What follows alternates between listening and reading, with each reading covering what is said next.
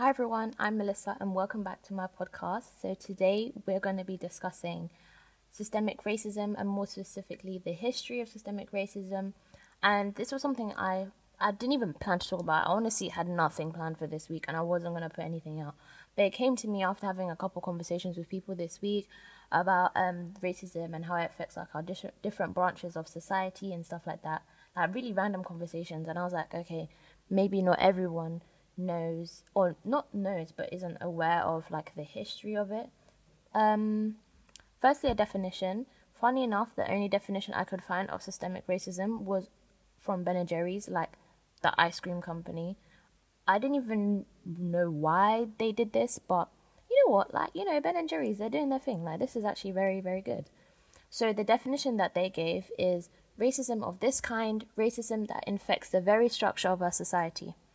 And they said, at first glance, it may be difficult to detect, which I think is very true. And this definition that they gave, a lot of definitions that were online were kind of skewed. They weren't really getting to the point, but this is basically what it is. So systemic racism is racism that infects and disrupts the structure of our society. It's racism that affects minorities, people of color, POCs, whatever you want to call people of color.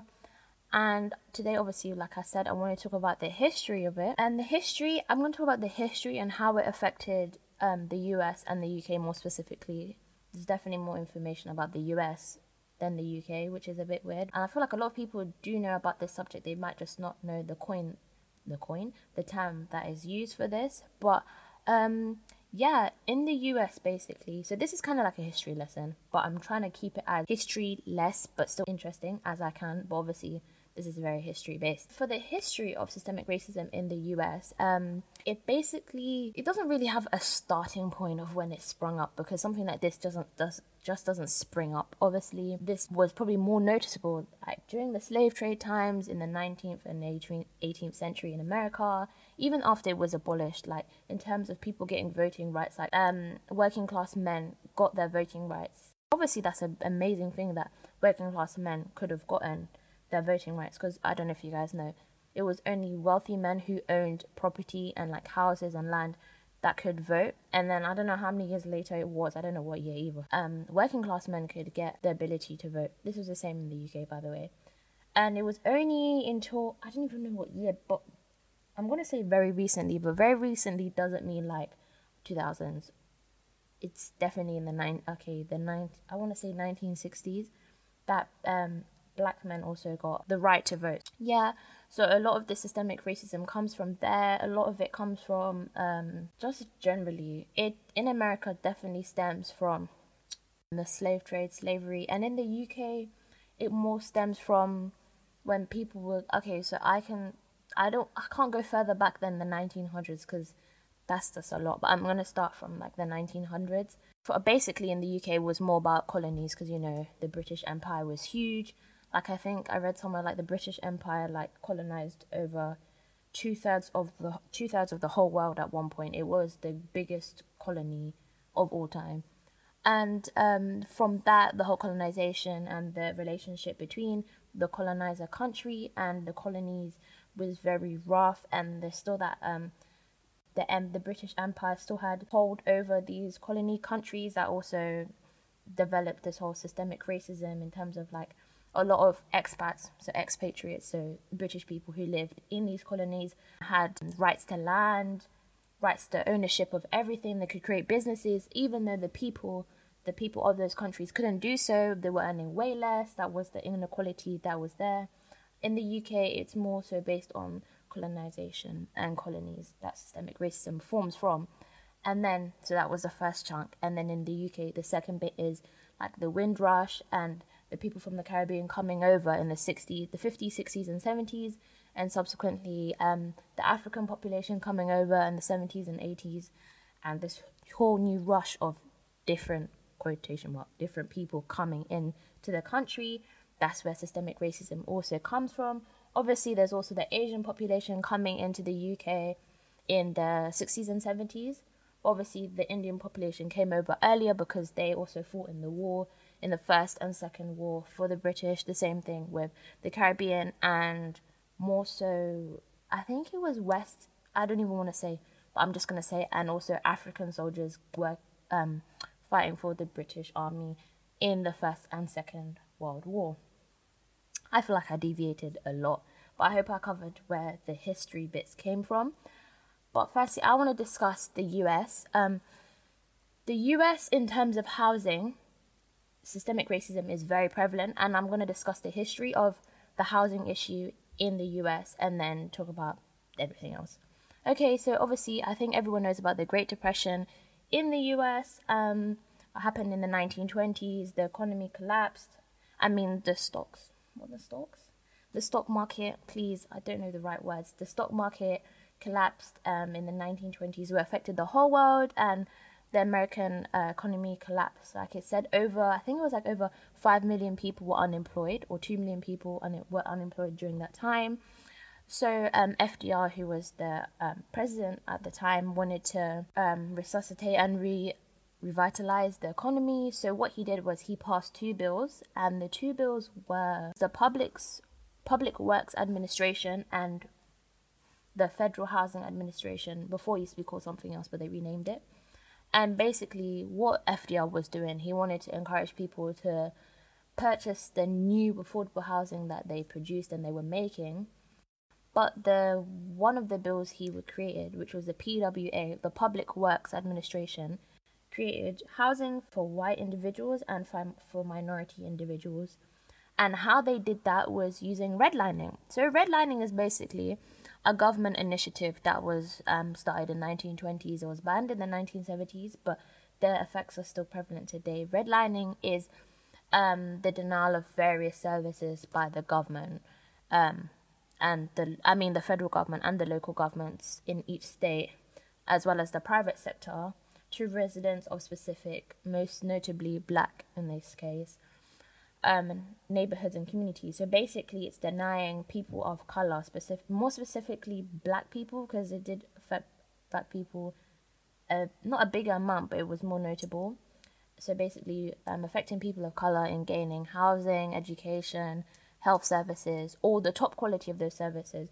So with redlining, if you just look at Redlining Maps USA, it's basically a map of it would be a state or an area or city, wherever, and that local government would draw the lines, and basically they would decide where they would box in, let's say this is like a white, quotation marks, a white area, they would box it in, and the banks or whatever would be more willing to give mortgages to those areas because they're more white successful areas.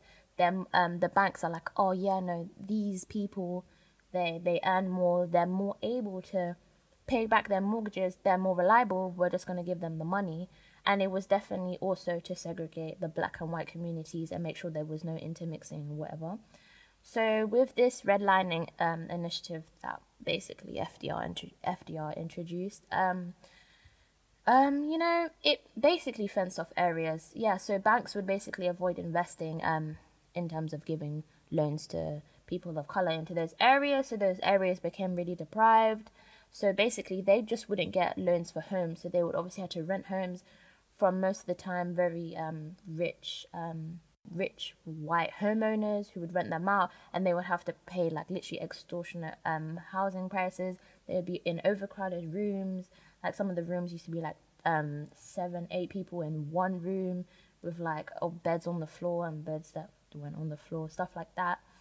And even though redlining was banned in the 1970s, it's still prevalent today because those areas obviously were redlined like more than 80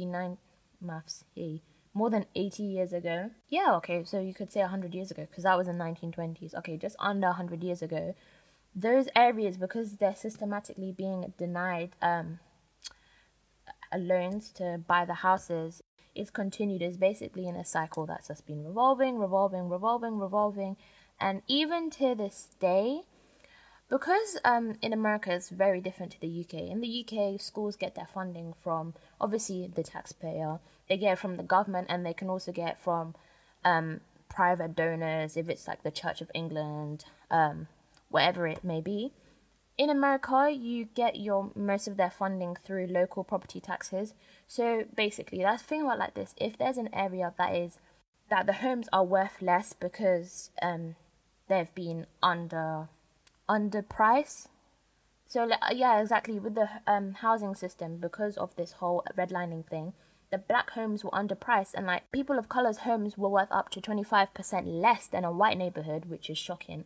So when it came to the taxes that came from the houses, the schools had less because the houses were worth less. So obviously, if the schools have less taxation revenue to use, the education in terms of the teachers that they employ, the facilities, the resources they could use, and the extracurricular activities that they could finance would obviously be lesser of a worse what am I trying to say? A worse, you know what I mean? Like a worse condition. Okay, basically, they wouldn't be as good as in the white neighborhoods. So there would be less opportunities available for these children in those educations, and like there'd be less external mentorships that the school could able to provide or afford because they don't have enough money from these housing thingies. Now, obviously, their redlining doesn't. Like they don't practice redlining, but the effects are still there. That these neighborhoods are still as poor as they were back then. Obviously, it's increased in terms of the money value. Everything's increased, so it's worth more now. But so in terms of them coming out of the cycle, these the residue of the redlining needs to be destroyed before anything can really develop. So redlining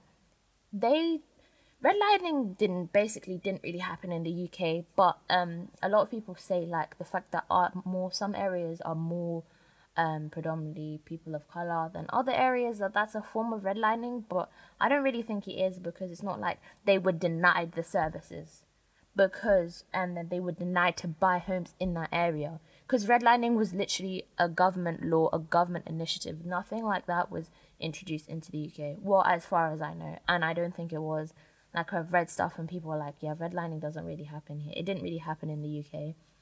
But yeah. There was some interesting thing I found out, like a Wisconsin bank with branches in Minnesota had to pay a $200 million settlement fee for 3 years because a housing lending complaints company brought to them that this bank was doing redlining, as in they weren't the bank wasn't giving loans to people of color who were in these more quotation mark deprived areas. So for that they had to pay a settlement fee, and that was because the bank apparently did it between 2008 2010. Yeah, they said it discriminated against blacks and Hispanics who wanted to seek mortgages. Okay, so basically redlining, go read about it. It's very interesting. I had learned about it in geography when I did it in my first year of geography in sixth form, so my AS.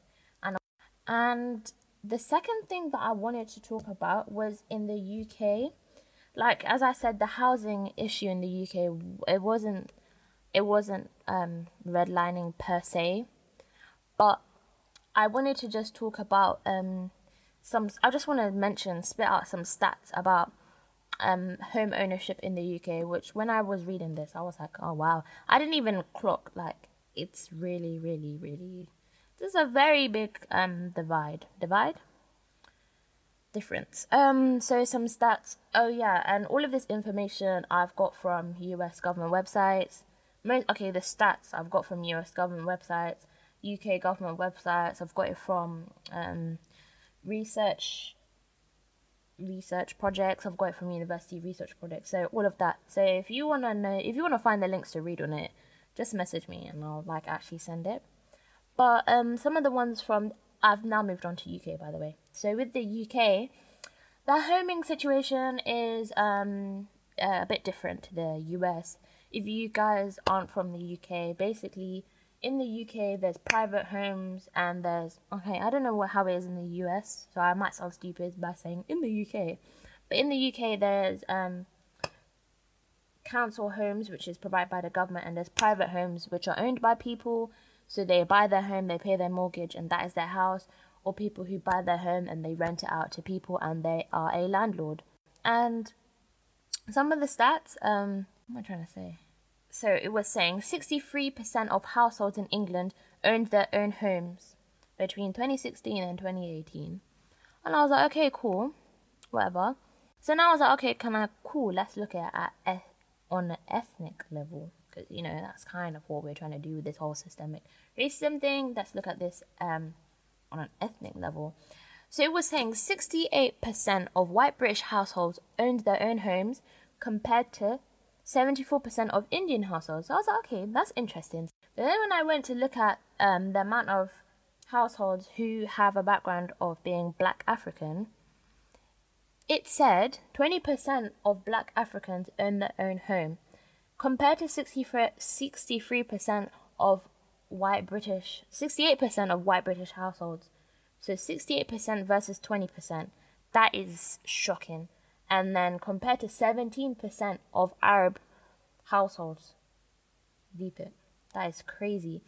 And there was another thing that I was reading. So basically it was saying, in every socio-economic group and age group, white British households were more likely to own their own homes than in all ethnic minority households combined.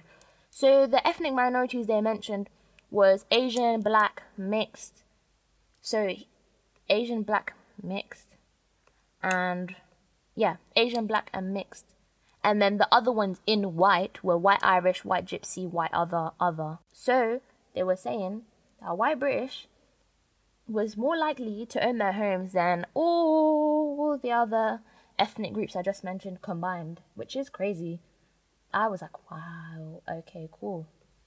Then the other things it was telling me, sorry, this is a lot of information that I'm trying to read through. Mixed white and Asian households also had a similar rate of home ownership to white British households at 70%. So white British households were 68%, mixed white and Asian households were 70%, as we were saying. This bit is the most interesting bit. So this bit they were talking about home ownership by ethnicity and socio-economic group. And this one, I was like, okay, something is definitely going wrong here. So it was talking about the percentage of households that owned their own home by ethnicity and socio-economic group. So the top socio-economic group that they mentioned was higher managerial, administrative, and professional occupations. So here we're talking, I'm pretty sure, like teachers, head teachers, bankers, CEOs. So, for example, you need a degree to be in those, to work in those sectors, whatever. They were saying 81% of white British individuals who had a job in higher managerial places owned their own home. So 81% of white British people. 53% of other than white British individuals owned their own home. This is in England, so it's just not London, right? 81 versus 53%. Now that is really big. That, for many hundreds of reasons, we can probably figure out ourselves. And that is definitely rooted in systemic racism. You could obviously say, oh, well, maybe they just don't, maybe other than British white people, don't really want to buy homes in the UK. But a lot of people, especially most of these people could be around the ages of 30, 40, let's say they have children as well. Most of the time, they would want to buy a home. Let's be real. Most people have the aim of buying a home, whatever. So the fact that there is a 28% gap between white British and other than white British individuals definitely is something that we can't ignore, and this is definitely to do with systemic racism. For example, if it's what am I trying to say? The inability to get a loan that can finance them enough, if it's because their credit score isn't high enough due to different reasons, that they're not able to get a loan from their bank. If it's because it could be hundreds of reasons, like honestly, why they couldn't be able to purchase a home, but the fact that it's a 28% gap is shocking. It really is shocking. And with intermediate occupations, which is the one level lower down of the groups, 71% white British and 42% was other than white British. And for routine and manual occupations, it was 53% white British and 30% other than white British. But actually, I just realized now, I was screaming about the top higher managerial, but the intermediate occupation has a difference of 29%. And the one above higher managerial was 28%. And the last area I want to talk about In the UK, because I feel like in the UK this is something definitely prevalent everywhere actually, but the job world, the corporate world, getting jobs and all of that, I'm going to spit facts out. I'm not even going to talk about it. Fact 1, people with MENA backgrounds, so that is Middle Eastern and North African backgrounds, need to send in 90% more job applications than white Britons to receive the same share of callbacks. They need to give in 90% more call, which is crazy.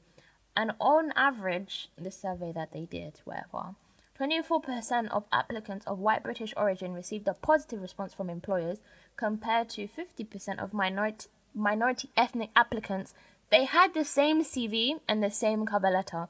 So the only thing that differentiates them is their background and, obviously, their names. They had the same CV, same cover letter, all of that. Whatever. And all the minority applications said that they were either British born or had arrived in the country by the age of 6 and had all of their education and training in the UK. So basically, they had the same education. Well, you could say they had the same education as the white Britons, whatever. It's just that they had a different name and different background. Cool. And yeah, like even a weird thing, like black victims of fraud are more than twice as likely to not get a refund, which is crazy. I didn't even know that was a thing compared to white customers, because there's a notion that this was what the the research was talking about, that being a person of an ethnic minority or of color, that your claim is less believable on the surface. It's shocking that could happen to you, whatever. And also the stereotypes, of ethnic minorities. I don't even need to get into that, or fraud and whatever. Is basically, all based on racial discrimination. We don't even need to get to that, especially in the banking sector, which I didn't even know was a thing until I was reading. Because even there was a thing where, I'm just reading this article. I'm actually just reading this article now. David Cameron said that Nigeria and Afghanistan were fantastically corrupt, which, it's a whole nother thing in itself. Yeah. So guys, that was basically what I want to tell you guys. I just want to give you guys a lot of facts, a lot of stuff to think about. If you didn't know the history of systemic racism, I hope I touched on the US and the UK as equally as I could. Kind of hard. Isn't much about the UK. Most of it I had to do a lot of research reading. Some of it I had to just gather. Quite hard. But yeah, guys, I hope you enjoyed. I hope you got something from this. I hope this wasn't just a whole lot of waffle. I'm definitely going to do an episode on the effects of systemic racism in the UK properly, because this was just more about history and then a little bit of an overview about the effects in the UK. But I definitely want to talk about this in more depth, especially with somebody else, because it's very interesting. But yes, thank you all so much for listening. I hope you learned something, and I will see you next time.